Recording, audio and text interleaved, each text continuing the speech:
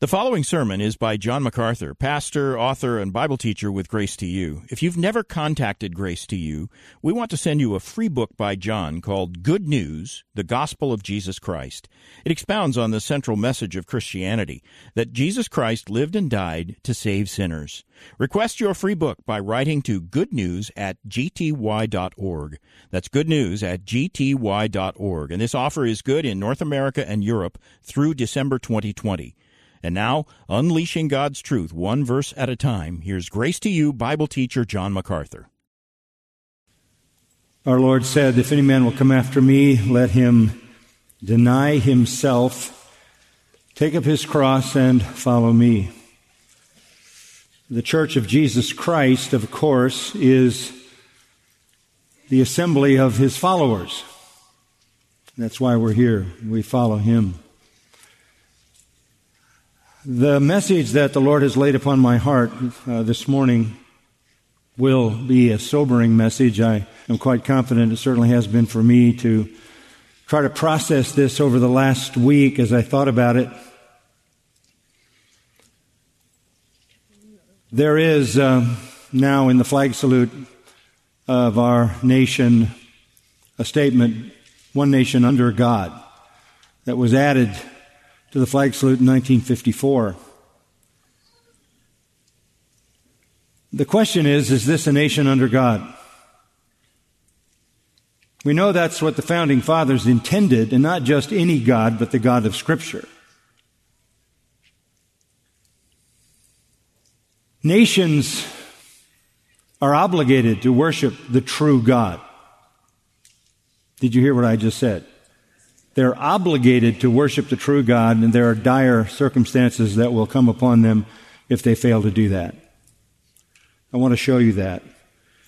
On the 10th of June in the year 1900, at the age of 84, the Bishop of Liverpool, J.C. Ryle, went to heaven. He was called the man of granite with the heart of a child. During his long years of leadership in the Church of England, he was relentlessly faithful to the Bible, to the Word of God. He had been intensely loved and intensely hated because of his fidelity to biblical truth. He was even called the Lion for the truth. His legacy still lives globally. His influence is still around because of his writings, and my guess is that most of you have read something by J.C. Ryle. The scope of his influence is vast. But one of the things that particularly interested Ryle was the relationship between the church and the state. He recognized the foundational truth that all people and all nations are called to worship the true God. That is not an option. That is a divine command. I don't think people understand that, but I want to help you to understand it. Let me begin by establishing some foundational truth. Number one, man was created by God in the image of God for the glory of God. Every person is given, as a part of being human, the divine image and the knowledge of God's nature and God's law, so that the law of God is written in every heart, and the truth about God resides in every heart, so that the Bible says if they do not come to God, they are without excuse. Now we know the instinct to worship is strong in every soul. Everybody worships. God has designed the human soul to worship Him. But the fallenness of humanity causes human beings to turn from worshiping the true God to worshiping just about anything and everything else. Mankind rejects the true law of God, and so the Apostle Paul says, "There is none who seeks for God. There is no fear of God before their eyes, and every mouth is stopped," that is, without an excuse, and all the world guilty and accountable to the one true God. Romans 3. So, man is created by God in the image of God for the glory of God and commanded to worship the true God. Secondly, all people are to worship only the true God. Mankind worships, we get that, but his fallenness directs him away from the true God to false gods. As Jesus said in John 4:22 to the Samaritan woman, "You know not what you worship." J.C. Ryle, dealing with this very issue, said this: "Any worship is more pleasing to the natural heart than worshiping God in the way our Lord Jesus describes it as worshiping in spirit and truth."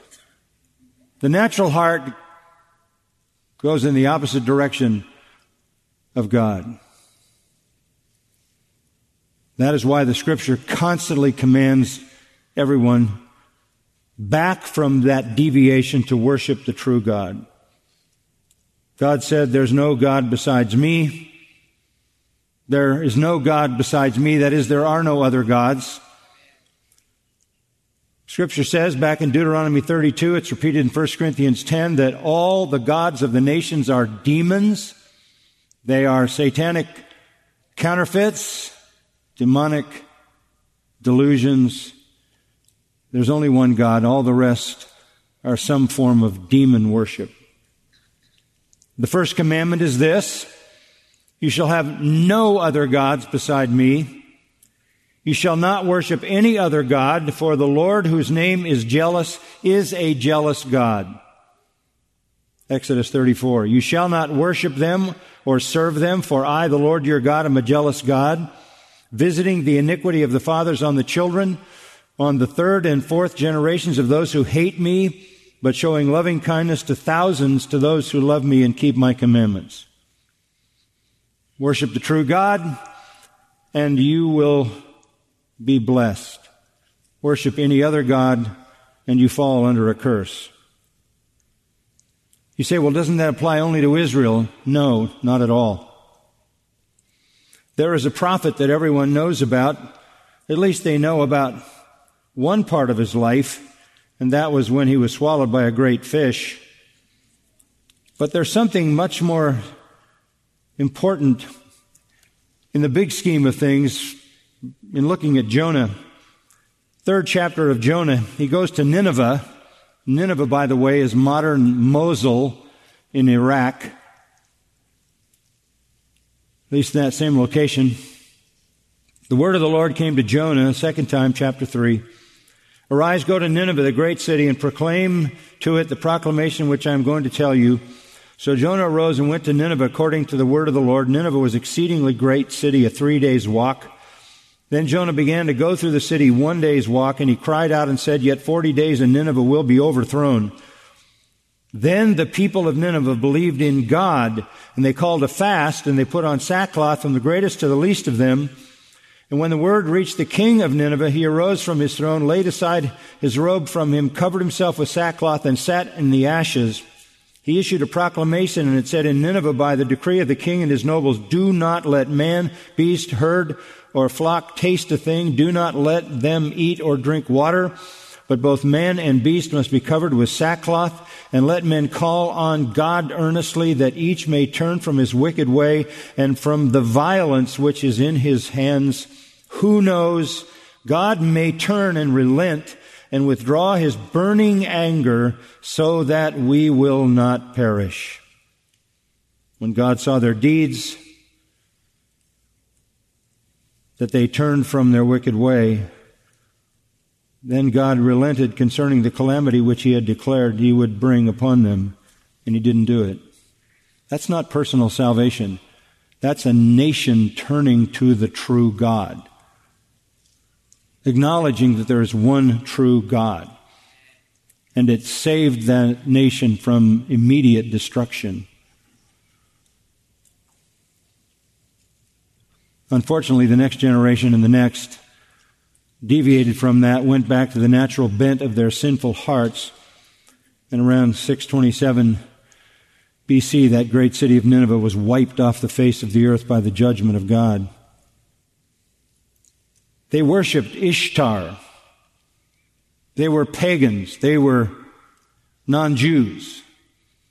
The expectation to worship the true God was not just for Israel, it was for every nation, and God pronounced doom on a pagan nation that did not worship Him.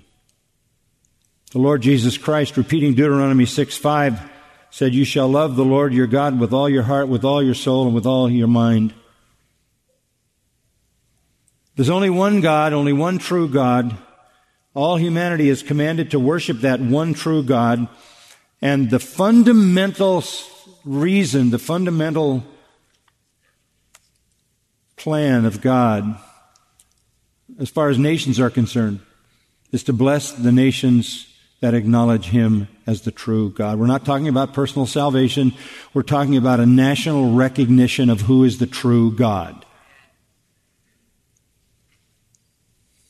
The third thing to say is this: failure to worship God and to worship any other God brings judgment.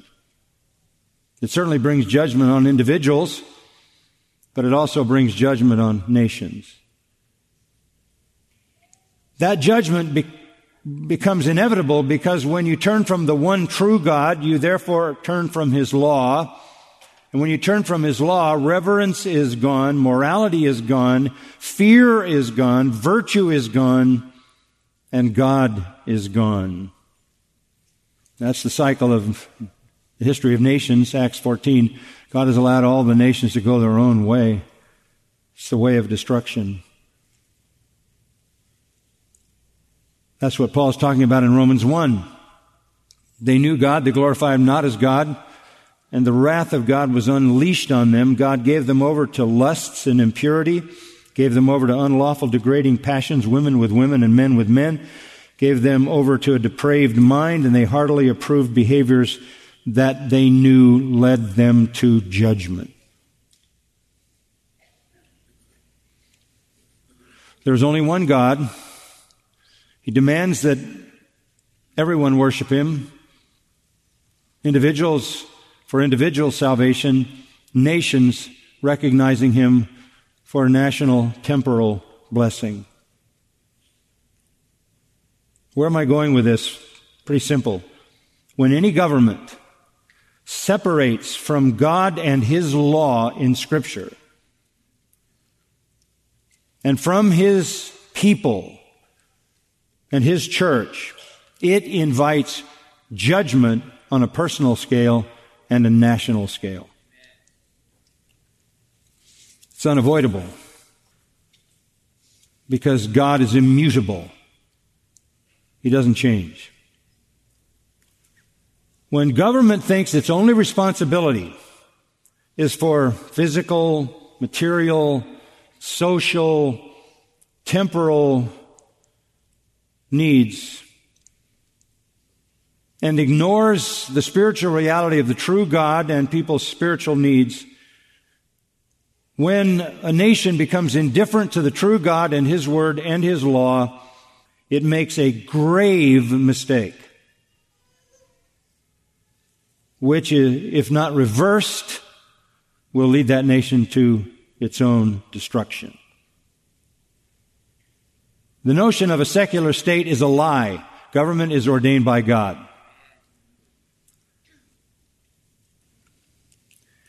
In Ryle's lifetime, he called his nation, England, to biblical law, biblical Christianity. And he said it should be recognized nationally, and the Scriptures should be promoted for the good of society. Now, the Reformers were right in seeing three uses for the law of God. Use one was to show the sinner what holiness was like, so the sinner could see how far short he falls, be convicted, and repent personally and receive the salvation that God offers through Christ. So the first use of the law is to awaken the sinner to his sin and judgment. The second use of the law is then to become the standard for believers' behavior as they walk in sanctification and holiness. But the third use of the law, said the Reformers, and they were right, is to restrain sin in society. And God's law does restrain sin. And government is to be its enforcer. Romans 13:1, every person is to be in subjection to the governing authorities, for there is no authority except from God, and those which exist are established by God. Rulers are not a cause for fear for good behavior, but for evil. For government is a minister of God to you for good, but if you do what is evil, be afraid, for it doesn't bear the sword for nothing. For government is a minister of God, an avenger who brings evil on the one who does evil. Wrath comes on the one who does evil, and the executor of that wrath in the government are those that carry the weapons and deadly force. So God's law, first of all, is designed to show sinners how far short we fall of God's holy standard and how desperately we need a Redeemer and a Savior. Secondly, to provide a standard of behavior for us to live sanctified lives. But thirdly, God gave law to restrain sin in a society. And as long as this society follows biblical law, there will be restraint on sin. Ryle wrote this in his day. The government of England would allow all its subjects to serve God or Baal, to go to heaven or to go to hell, just as they please. The state would take no cognizance of spiritual matters and would look on with Epicurean indifference and unconcern. That is a deadly thing for a society to face. When you hear a presidential candidate say, if I'm elected, I want to fill my cabinet with Muslims, this is a blasphemous attack on the true and living God. Ryle also said this, in what manner God would punish England if English government casts off all connections with him, I cannot tell. Whether he would punish us by some sudden blow, such as defeat in war and the occupation of our territory by a foreign power, whether he would waste us away gradually and slowly by loss of commercial prosperity, whether he would break us to pieces by letting fools rule over us and allowing Parliament to obey them, whether he would ruin us by sending a dearth of wise statesmen. But one thing I am sure, the state that sows the seed of national neglect of God will sooner or later reap a harvest of national disaster and national ruin. And England has reaped that harvest. So has Scotland and Ireland. Who would have thought that Ireland would ever legitimize abortion? So the law of God has a personal purpose to convict the sinner, lead him to salvation. It has a sanctifying purpose as the regulation for the living of a sanctified life, but it also has a national purpose to restrain sin. So what are we saying? There is no God except the God of the Bible. There is no true morality but the morality of the Bible. There is no true worship but the worship of the true and living God, the God and Father of our Lord Jesus Christ. There is no personal blessing apart from Him.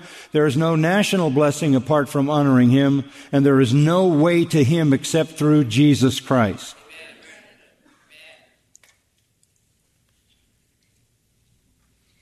All irreligious, immoral, indifferent governments will self-destruct. And that self-destruction is only apparently a self-destruction. It's really a divine judgment. Godless complacency or open rebellion against God ends up with the same result. A society that turns from God will be open to all false religions. welcoming the doctrines of demons. The society that turns from God will be open to all moralities and all immoralities, all perverse freedoms, all sexual preferences, all ideas and opinions, all lies, all deception, all sins, all iniquities. You might want to call it postmodern, but I think we're at the end of the postmodern era and we're moving fast toward paganism. There's a new term called research justice. Its social justice has gone to the university in recent years. And research justice says, if you're a white, heterosexual male, your research, no matter what it is unacceptable. You're an oppressor. We don't accept your research. This blunts the edge of all advancement and drives us back to tribes in the jungle. A nation that turns from God will lose control of absolutely everything. Chaos will begin to take over, and it'll lead to anarchy, and anarchy usually leads to a police state or a dictatorship. We have a reprobate mind. We don't think rationally. If you think rejecting cutting-edge scientific advancement because it comes from a white heterosexual male will advance the society, that shows that you have a reprobate mind. That's insanity. That is lunacy.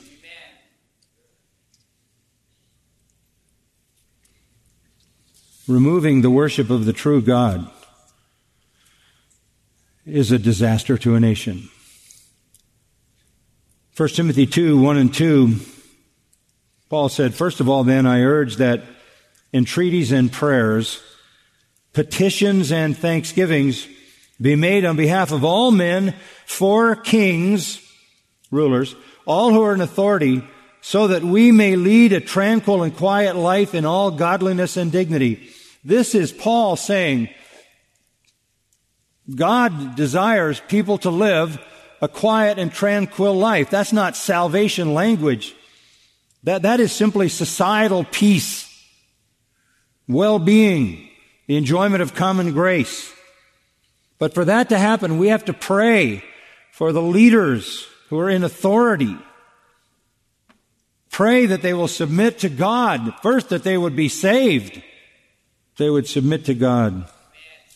When God and Christ and Scripture are dishonored in a nation, there will be violence. There will be noise, transgressions, and shame. There will not be a tranquil, peaceful life in all godliness and dignity.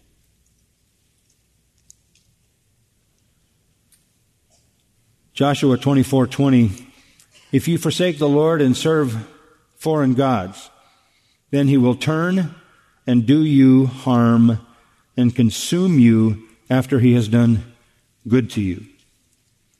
There's no question that God has done good to this nation, but he will consume this nation if it stays on the path it's on.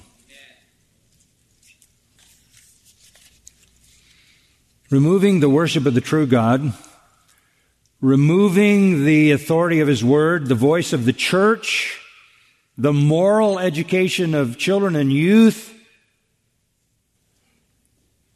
removing the gospel because it's too offensive, is the path to national destruction. God chose Israel and laid out these same realities to Israel. And Israel was disobedient, and it destroyed Israel, and they had a covenant promise from God. Their destruction was not final, because God promises to save them in the future. No other nation has such a promise of restoration and national salvation in the future. If God didn't spare Israel historically, he's not going to spare people who are not part of his covenant. Listen to how broad the Bible says worship of the true God is. Psalm 33:8. Let all the earth fear the Lord. Let all the nations of the world revere him. Psalm 117:1. Praise the Lord, all you nations, and extol him, all you peoples. Now that has to come from leadership. So Psalm 72:11 says, let all kings bow down before him and all nations serve him. All kings, all nations. You remember the story of the prophet Daniel and Nebuchadnezzar, who thought himself to be God. And he was turned into a beast. For years he wandered in the meadow,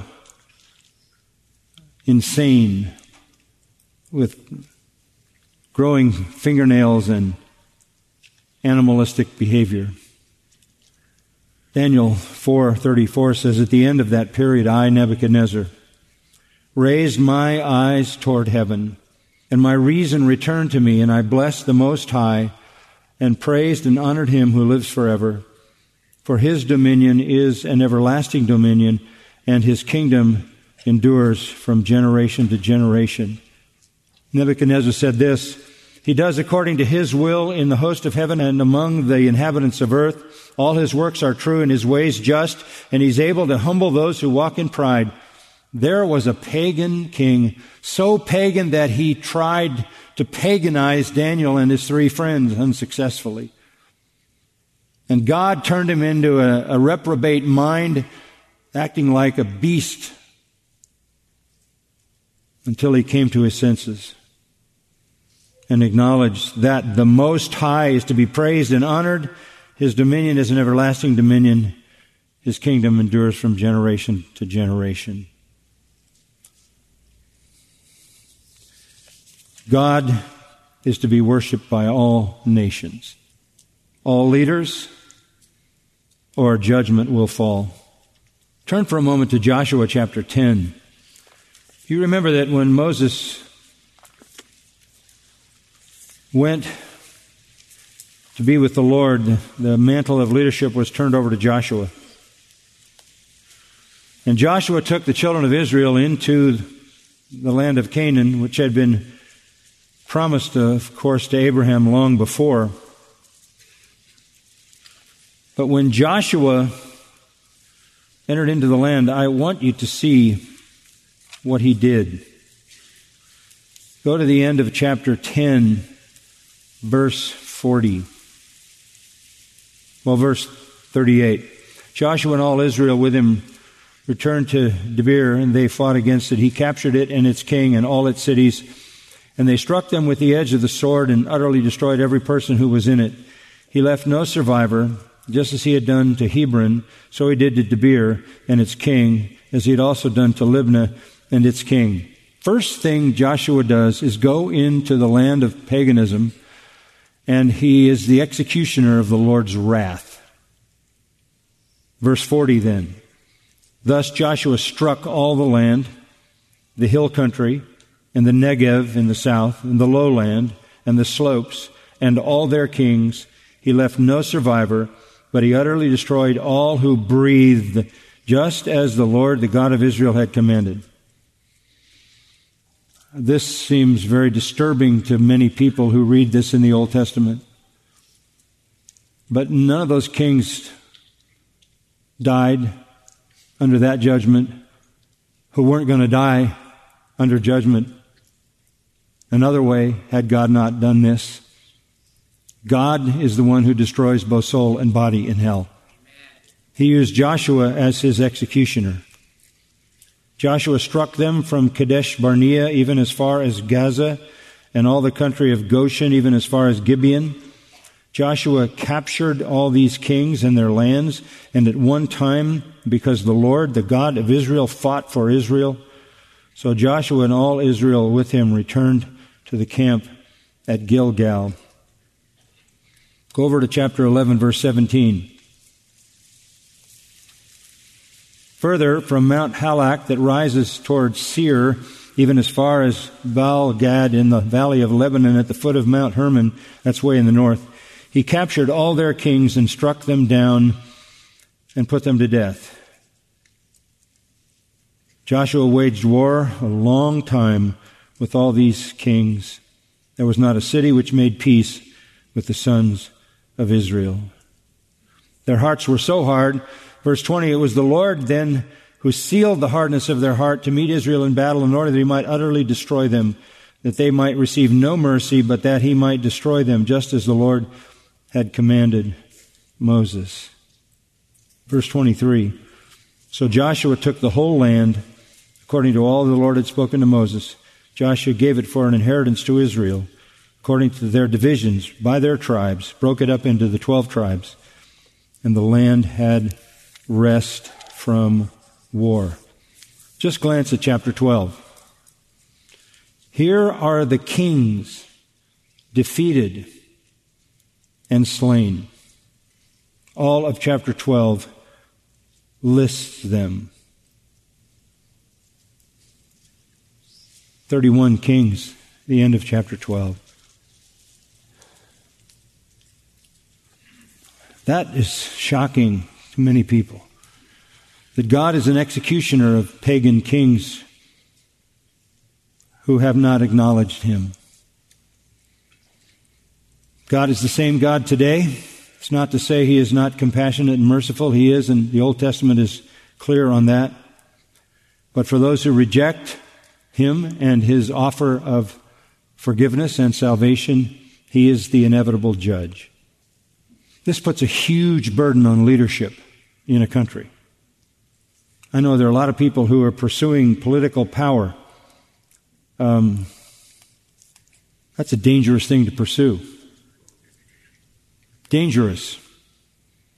Because God has requirements for those in power. And I want to share just some of them with you. Because nations are basically formed by those who lead them. And by what they demand and what they tolerate, a nation will be defined. So what does God require? Let's go back to Psalm 2. I'm going to give you a lot of scripture, so just kind of hang on and listen. Psalm 2, verse 10. Now therefore, O kings, show discernment. Take warning, O judges of the earth. If you're in a position of power, whether you're a king or a judge, governor, president, vice president, congressman, senator, mayor, whatever. Take warning. Worship the Lord with reverence and rejoice with trembling. Do homage to the Son, that he not become angry and you perish in the way. For his wrath may soon be kindled. How blessed are all who take refuge in him. Reject the Son of God, and you will anger God, and his wrath will fall on you.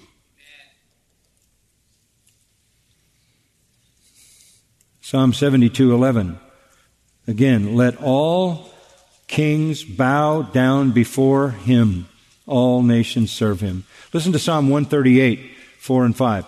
All the kings of the earth will give thanks to you, O Lord, when they have heard the words of your mouth, and they will sing of the ways of the Lord, for great is the glory of the Lord. By the way, that is not a prophecy, but a hope in view of what the Lord had done through David and Israel. Psalm 47. And I'll just be reading these to you, but you can jot them down if you want to look back. In Psalm 47, "Oh, clap your hands, all peoples, all nations. Shout to God with the voice of joy. For the Lord Most High is to be feared, a great king over all the earth." That is a call to universal national worship of the true God. That is a command. And not to do that is to bring upon oneself terrifying judgment. So what can we say should mark a ruler? Worship of the true God. Secondly, righteousness. Righteousness. 2 Samuel 23:3, during the time of David, says, "He that rules over men must be righteous." Ruling in the fear of God. So worship and righteousness go together. Listen to Proverbs 16:12. "It is an abomination for kings, rulers, to commit wicked acts. For a throne is established on righteousness." Proverbs 14:34. "Righteousness exalts a nation. Sin is a disgrace to any people." Proverbs 20, verse 28. "Loyalty and truth preserve the king, and he upholds his throne by righteousness." Proverbs 25:5. "Take away the wicked before the king, and his throne will be established in righteousness." That's great wisdom. Get rid of the evil advisors, and a ruler has a chance at ruling righteously. Sometimes around here we see people saying, recall the governor, or let's get rid of our governor because they're upset. First of all, we need to pray for the salvation of our governor. And secondly, God is not unaware of everything He has done. And when it comes time for judgment, God will execute that wrath if there is not repentance and salvation. Proverbs 29:2. "When the righteous increase, the people rejoice. When a wicked man rules, people groan." Have you been groaning?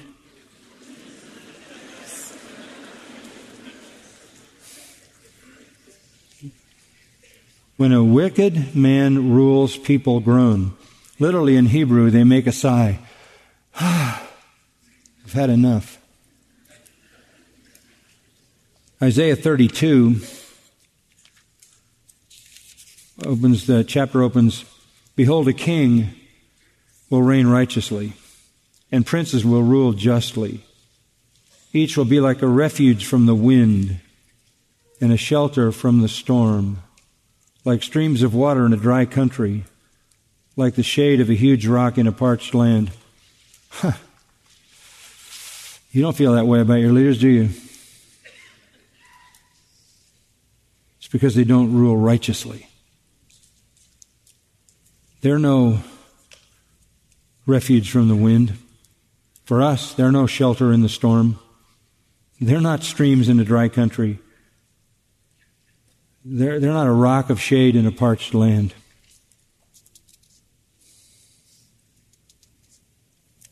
There's a third and very closely related characteristic of leaders that God requires, and that is justice. Justice. Earlier I read Psalm 83 and 84, but if we back up into Psalm 82, I'll read, follow along, the first maybe about 8 verses. Psalm 82, "God takes his stand in his own congregation. He judges in the midst of the rulers." This is as if all the rulers of the world are gathered around and God is in their midst. "How long," verse 2, "will you judge unjustly and show partiality to the wicked? Vindicate the weak and fatherless. Do justice to the afflicted and destitute." Those are the people who can't bribe the leader. "Rescue the weak and needy. Deliver them out of the hand of the wicked. They do not know, nor do they understand.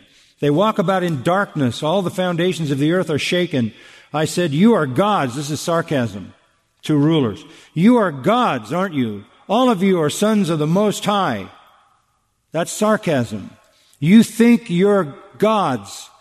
You think you're representing the Most High.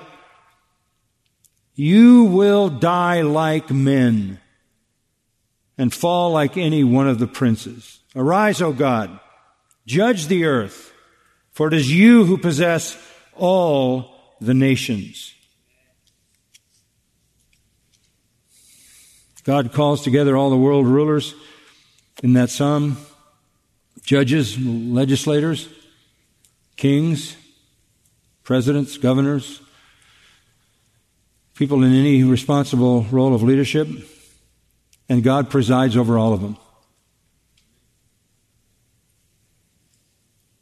They are marked by darkness, intellectual darkness, and moral darkness. They rule unjustly. They undermine the moral order that God has established for human well-being.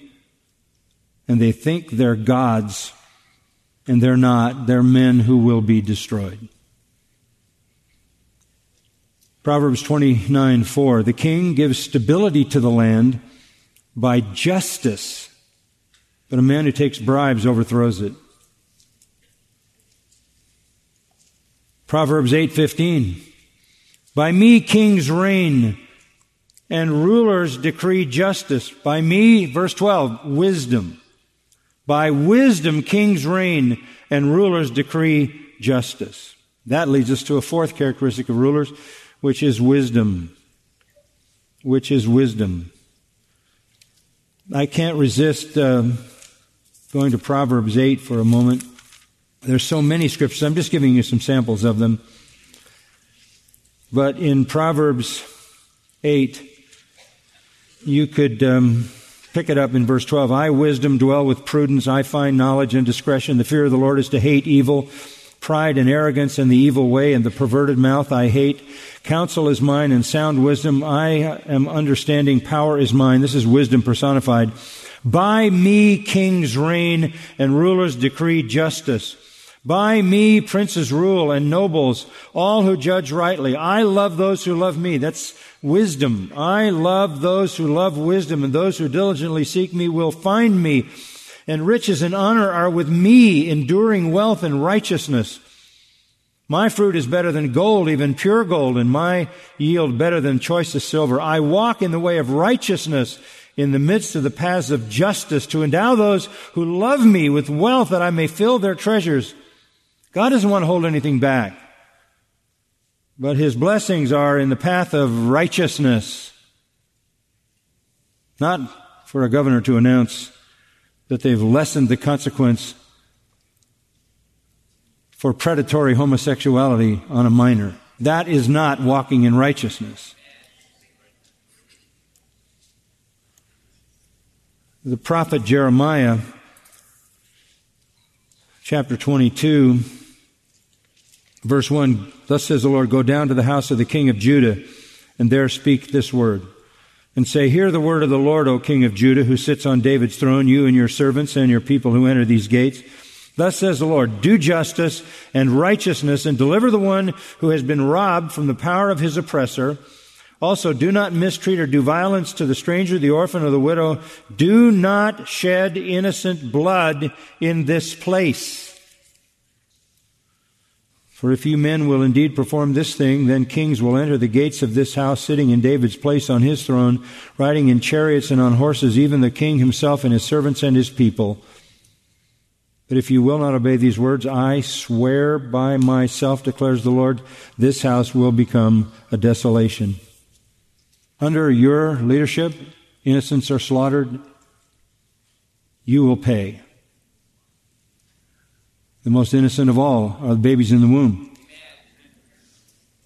being murdered.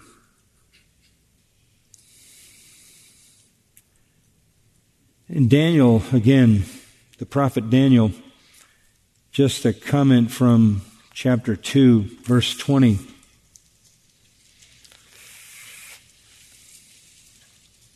Daniel blessed the God of heaven. And Daniel said, let the name of God be blessed forever and ever. For wisdom and power belong to Him. It is He who changes the times and the epochs. He removes kings and establishes kings. He gives wisdom to wise men and knowledge to men of understanding. It is He who reveals the profound and hidden things. He knows what is in the darkness, and the light dwells with Him.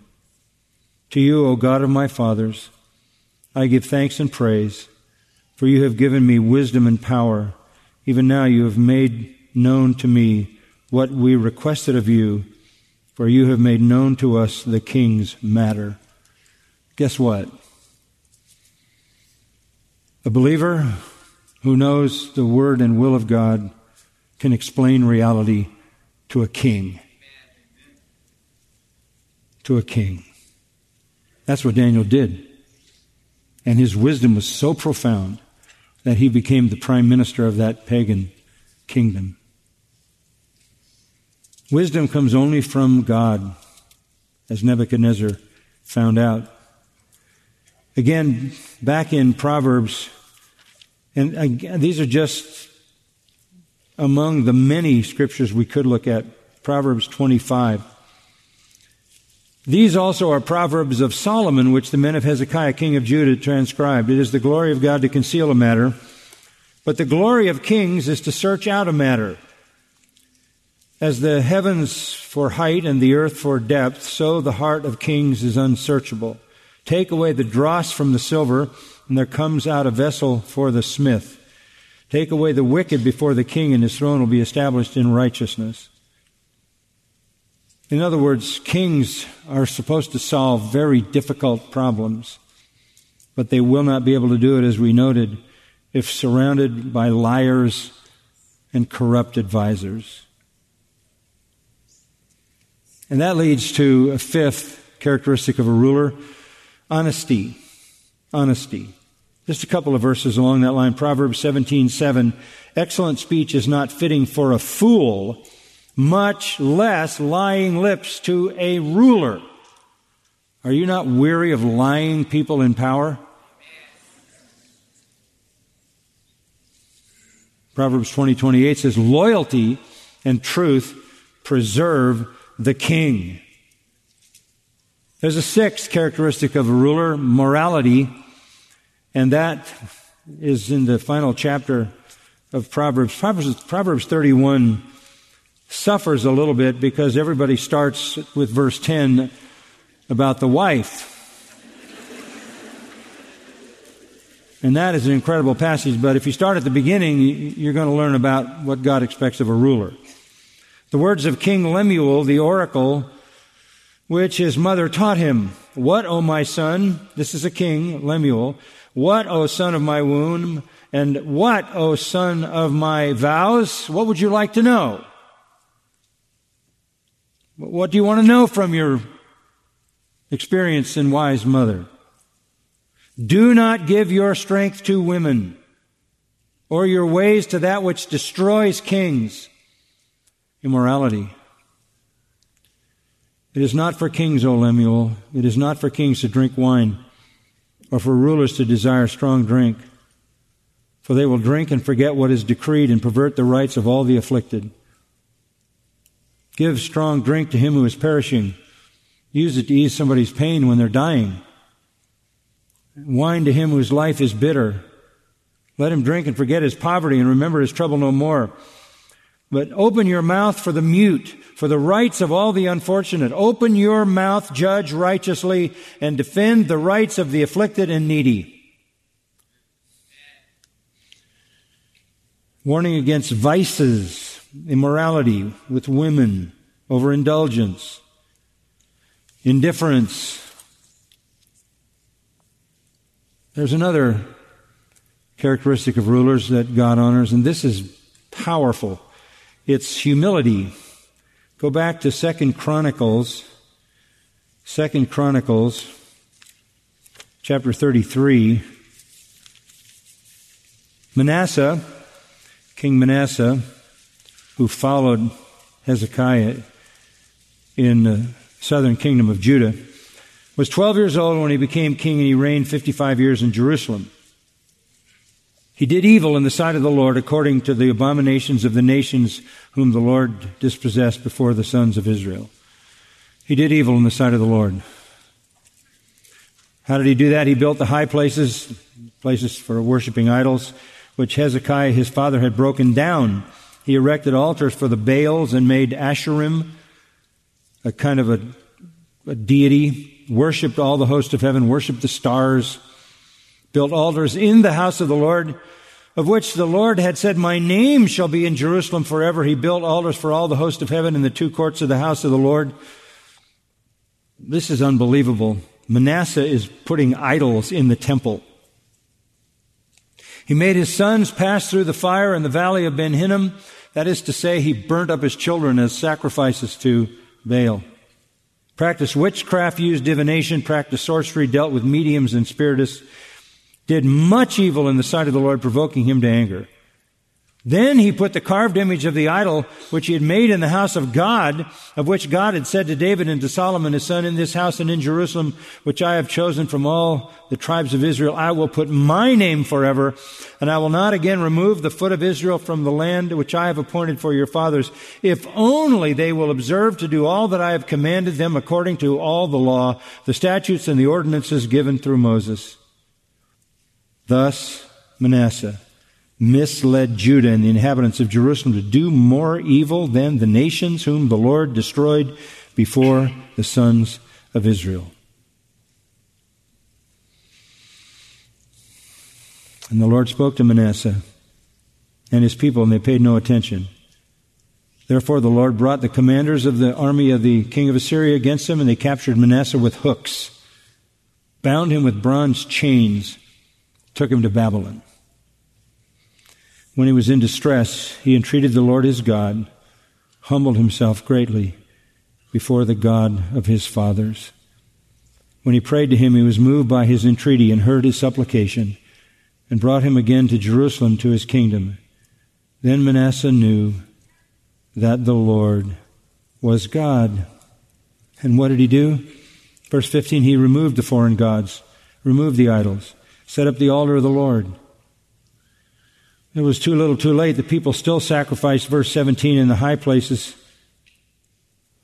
although they pretended that it was a sacrifice to God.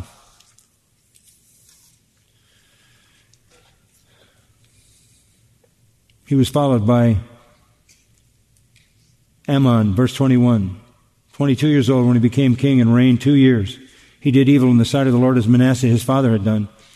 Amon sacrificed to all the carved images his father Manasseh had made, and he served them, brought him back. He did not humble himself before the Lord as his father Manasseh had done. Amon multiplied guilt. Finally, his servants conspired against him, put him to death in his own house. But the people of the land killed all the conspirators against King Amon, and the people of the land made Josiah, his son, king in his place. A father who humbled himself, a son who refused to humble himself. If you keep reading these accounts, this keeps popping up. He did evil in the sight of the Lord. He did evil in the sight of the Lord. He did evil in the sight of the Lord. That is the epitaph of all the kings of Israel, the northern kingdom, and most of the kings of the southern kingdom of Judah. He did evil in the sight of the Lord. He did evil in the sight of the Lord. There was a breath of fresh air with Josiah, but the rest is the story of evil. Numbers 12:3 says, Now the man Moses was very humble, more than any man who was on the face of the earth. Humility, a willingness to acknowledge sin, repent, and turn before it's too late. God expects that out of evil rulers. We need to call rulers who are doing evil to repent, fall before God, cry out for forgiveness and mercy through Christ.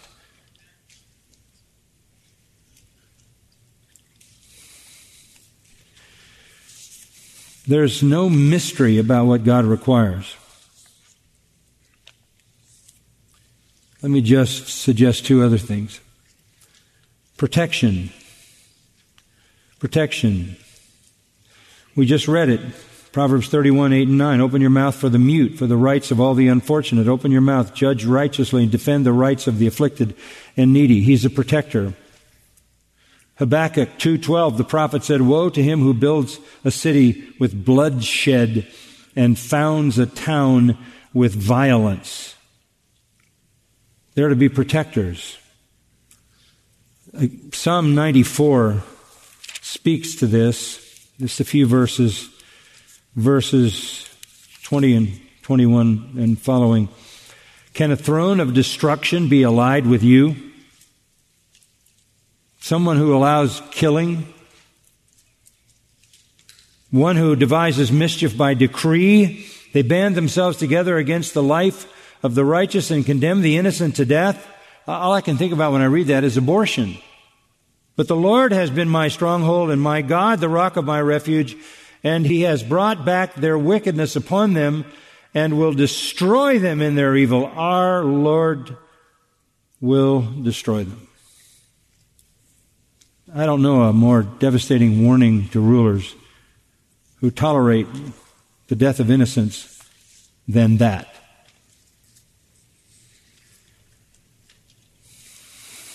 And finally, courage.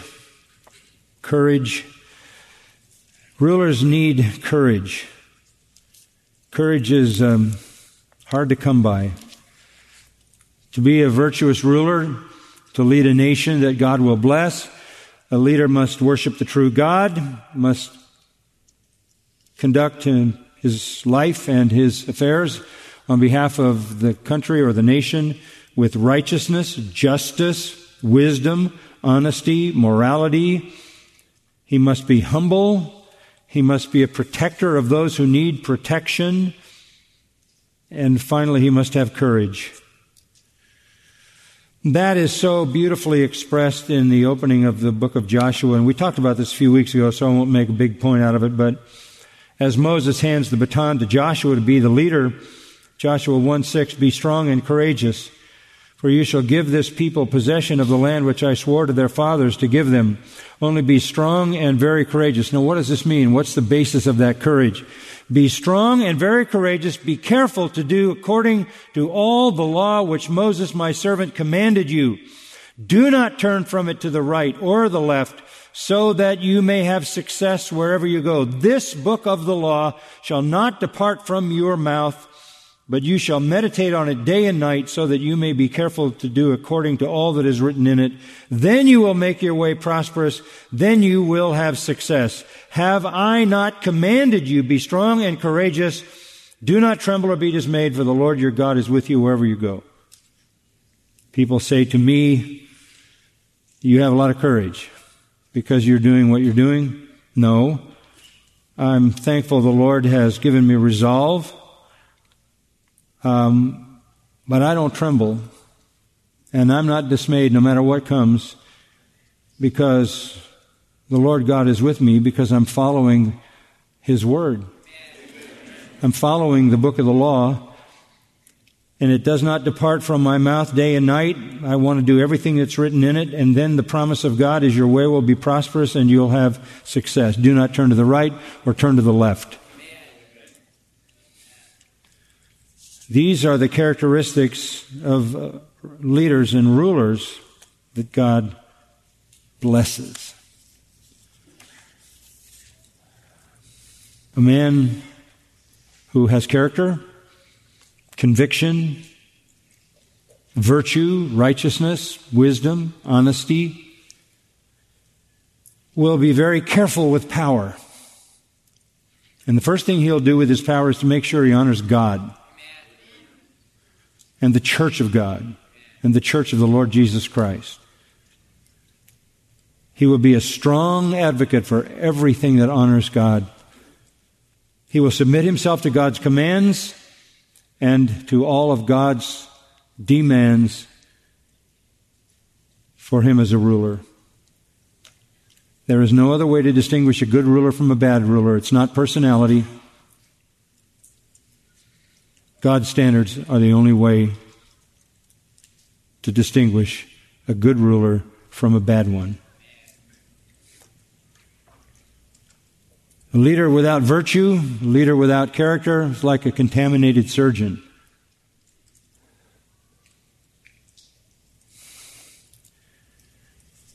Standard is very high.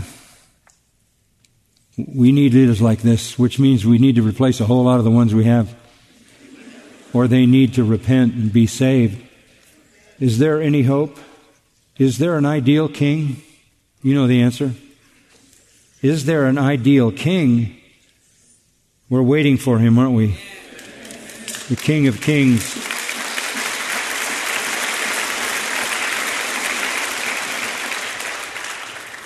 Listen to what Isaiah said in Isaiah 33:17. Your eyes will see the King in his beauty. They will behold a far distant land. Your heart will meditate on terror. Where is he who counts? Where is he who weighs? Where is he who counts the towers? You will no longer see a fierce people, a people of unintelligible speech which no one comprehends, of a stammering tongue which no one understands. In other words, you're not going to be seeing another invader, another conquering power with a foreign language. Look upon Zion, the city of our appointed feast. Your eyes will see Jerusalem, an undisturbed habitation, a tent which will not be folded. Its stakes will never be pulled up, nor any of its cords be torn apart. But there the majestic one, the Lord, will be for us a place of rivers and wide canals, on which no boat with oars will go, and on which no mighty ship will pass. For the Lord is our judge, the Lord is our lawgiver, the Lord is our king. He will save us. Love that. He will save us. Back to Daniel. Very frustrating because I have a lot of other scriptures, but I only have another half hour. Daniel chapter 7, verse 13. Daniel says in chapter 7, verse 13, I kept looking in the night visions, and behold, with the clouds of heaven, one like a son of man was coming. And he came up to the Ancient of Days and was presented before him. To him was given dominion, glory, and a kingdom, that all the peoples, nations, and men of every language might serve him. His dominion is an everlasting dominion, which will not pass away, and his kingdom is one which will not be destroyed. Is there an ideal king? Yes. Do we know who he is? The Lord Jesus Christ. He's coming back to establish his kingdom. He comes in the book of Revelation, riding on a white horse, King of kings and Lord of lords. The psalmist said in Psalm 2:8, ask of me, and I will give you the nations as your inheritance and the very ends of the earth as your possession. The Father saying that to the Son, I'll give you the nations. Psalm 22:27, all the ends of the earth will remember and turn to the Lord, and all the families of the earth will worship you. Psalm 86:9, all nations whom you have made shall come and worship you, O Lord, and they shall glorify your name. Psalm 98:3, all the ends of the earth have seen the salvation of our God. Psalm 102:15, so the nations will fear the name of the Lord, and all the kings of the earth will fear your glory. A king will come who will reign righteously, and he will establish his kingdom. None other than the Lord Jesus Christ. We're waiting for him, aren't we? We're waiting for him. As we wait, we have hope. And that is a realized hope. We already cling to it firmly because it's promised in the Word of God. Let me close with Psalm 67. God be gracious to us and bless us, and cause his face to shine upon us, that your way may be known on the earth, your salvation among all nations. Let the people praise you, O God. Let all the nations praise you. Let the nations be glad and sing for joy, for you will judge the people with uprightness and guide the nations on earth. Let the people praise you, O God. Let all the people praise you. The earth has yielded its produce. God, our God, blesses us. God blesses us that all the ends of the earth may fear him. The psalmist is saying, if we are a blessed people, let the world see it. That's why we're here today, regardless of what we're supposed to do by the world's evaluation. We're here because we want the world to see God is a God who blesses his faithful people.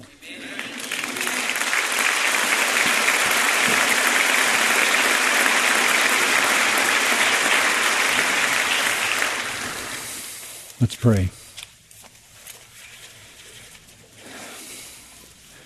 It is a high and holy privilege beyond expression to navigate the truth of Scripture, see its consistency, its power, its clarity. It brings upon our souls both conviction and blessing, fear and joy, judgment and forgiveness, the threat of wrath and the promise of heaven. We pray for our country. Pray for our leaders. Pray for their salvation, first of all. And we pray that those who are evil leaders will be replaced, and you will graciously give us righteous, just, truthful, worshiping leaders who will restore to us the national blessedness that is so far gone. We have no right to ask that. It would be sheer grace for you to do that. But you will not bless this country unless this country meets the conditions for blessing. May it start with us. That's why we need to be the church. And we need to let the light shine brightly no matter what. We must let our light shine before men that they may see the transforming power of the gospel, in order that we might confront sin and evil at every level, including leadership, and give demonstration of the joy and peace and hope that fills our hearts through Christ. Thank you for meeting us today. Now may we go from this place committed afresh to live for your glory and your honor and proclaim Christ as Lord. We pray in His name. And everyone said, Amen. You've been listening to John MacArthur, Bible teacher with Grace to You. For free access to all of John's lessons and a listing of study Bibles and books available for sale, visit Grace to You's website at gty.org. And for details about the Masters University, where John serves as chancellor, go to masters.edu. John MacArthur and Grace to You reserve all copyright protection under applicable law. Our copyright policy is available at gty.org, and it includes instructions for and limitations on duplicating this digital file.